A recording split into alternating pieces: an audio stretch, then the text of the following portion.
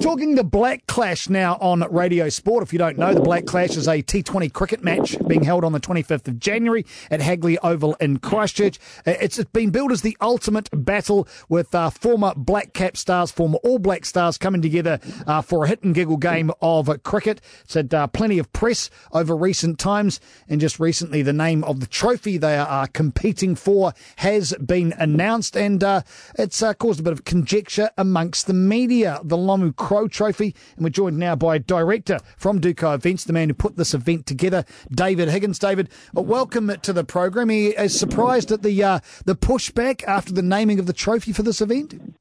Hello, Darcy. Look, honest truth, yeah, I'm a bit surprised. I really am, because it was genuinely a positive thing. I mean, the event, it hasn't been easy to put together, and it's taken the blessing of the two players' associations, rugby and cricket, plus New Zealand Rugby Union and New Zealand Cricket, and a whole lot of star players are on board. And then it's guaranteed to raise a six-figure sum for three different charitable causes. It's going to be on TV1. That's free to air for the New Zealand public. So they'll have a massive viewership among a wide range of New Zealand sports fans of all ages. So it's sort of like the people's event. I mean, the journalists that had broadsides were right. It is fun, and it's in summer, and it's a festival-type event. But it's sort of a people's event. I mean, the fans are going to love seeing those rugby players go up against cricketers, bit of an experiment to see what's going to happen. But they're going to love it. And so we sat down and thought, what's a good name for a trophy? And, I grew up watching Jonah Lomu break onto the world scene, change world rugby, and I grew up watching Martin Crowe earn a massive reputation globally, batting, and both sort of transcended their sports. And both didn't receive knighthoods during their time. I don't know why that is. That's not the issue. But we thought for a major people's event that sort of combines rugby and cricket, what would be a good name for a trophy? And those two names rose to the top as two giants of New Zealand sport and sort of people's champions in a way. But we were very careful because we knew that there'd be people who'd be mean-spirited about it.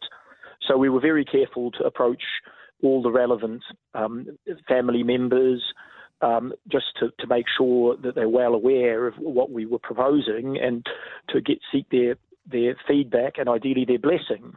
And we got that, the blessing from everyone relevant for both the concept, the name, and also the visual of the trophy itself. I guess in the modern age of media, some journos are paid to take a devil's advocate position, and I don't know whether that's the case or not, but this thing hasn't been easy to put together, and I just feel that some of the reporting has been a bit mean-spirited. I suppose, David, in essence, and I didn't write either of those two articles, and I know who you're referencing them, one of them, our very own Chris Ratu, who incidentally I sit next to in the office, go figure with there, was talking about maybe the gravity of the situation isn't enough to attach two great names to it. It's, as you said, it's a bit of fun, it's light-spirited, it's raising money for charity, but it doesn't mean a great deal in the context of cricket or of rugby. And how would those two feel about having their great names attached to something that doesn't really have great traction or relevance in the serious nature of sport? Well, here's the thing. This event has never happened before. It's totally unique. It's almost a one-off. It took years to put together. It's got huge organisations backing it in terms of national bodies, as well as some of the biggest star players of the codes today. And it is going to have a massive viewership because it's on free-to-air television. So it's a big deal for the people, the fans, the people watching. Forget about the opinion people behind the news desks, but the New Zealand public are going to love this event. And so we thought it would be our little small way of giving some meaning to the trophy and also honouring the two great New Zealanders who deserve it and who the public loved and who won't be forgotten. So I'd ask, what's wrong with calling it the Lomu Crow Trophy? We're trying to do our best. We put on an event that will raise a lot of money for charity. It'll pay all of the suppliers. It'll pay tax. It'll employ people. And it'll provide great entertainment for the New Zealand public. So, I'm not going to apologise for, having our intentions are right. And and it's going to be a wonderful event, and we have the blessing of the people who are most important. Were there any reservations from either the Crow or the Lomu families about this when you initially approached them, or do they pretty much go, yeah, it sounds like a great idea? I mean, is there anything attached to it? Do they, are you writing them a cheque or anything, David? No. I mean, they took it seriously, and they wanted information about the concept, the business model, how the commercials worked, what the trophy might look like, etc. They wanted to be kept in the loop. Like, they didn't take it lightly, but they liked what we put forward and gave it their blessing. As far as the players are concerned, and you've roped in some fairly big names, past and present, for this event. I know it's a charity event. A lot of money is being raised and it's going to go into charity. What about the players concerned? Are they part of said charity? Are they being paid to be involved in this? Is there actually going to be that much money at the end of the day for the charities is probably what I'm aiming at, David? The charities will receive more than the six-figure amount because I've guaranteed it. So it'll be well over 100K, and that's guaranteed, so underwritten by us. So there's no question about that. It's a commercial event that's also raising money for charity. The players are doing this for a fraction of their normal fees. I mean, to train properly at that time of year for an event, a cricket event on TV, the time involved, plus coming to Christchurch a day or two out, and then going back the next day, it's a multi-day commitment. And I know what some of these players get for that sort of commitment.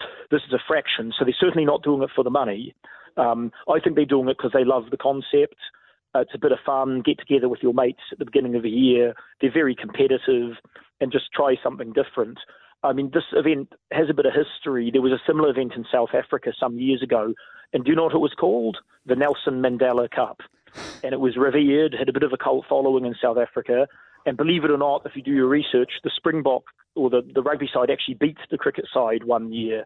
And their version was called the Nelson Mandela Cup, and there was a lot of positivity around it. I think it happened a couple of times. And so if we're going to put an event on that really brings together the two biggest, most historic sports in New Zealand in a way that involves families at affordable prices on free-to-air TV with massive audiences, why wouldn't we try and call it the most fitting, the best name possible and pay tribute to those two giants of New Zealand sport? So I'm not going to apologise to a couple of people who seek to play devil's advocate all the time and perhaps take a negative view just for the sake of it. 25th of January 2019, Hagley Oval, the ultimate battle, give it its full name, the Hot Spring T20 Black Clash with Swiss.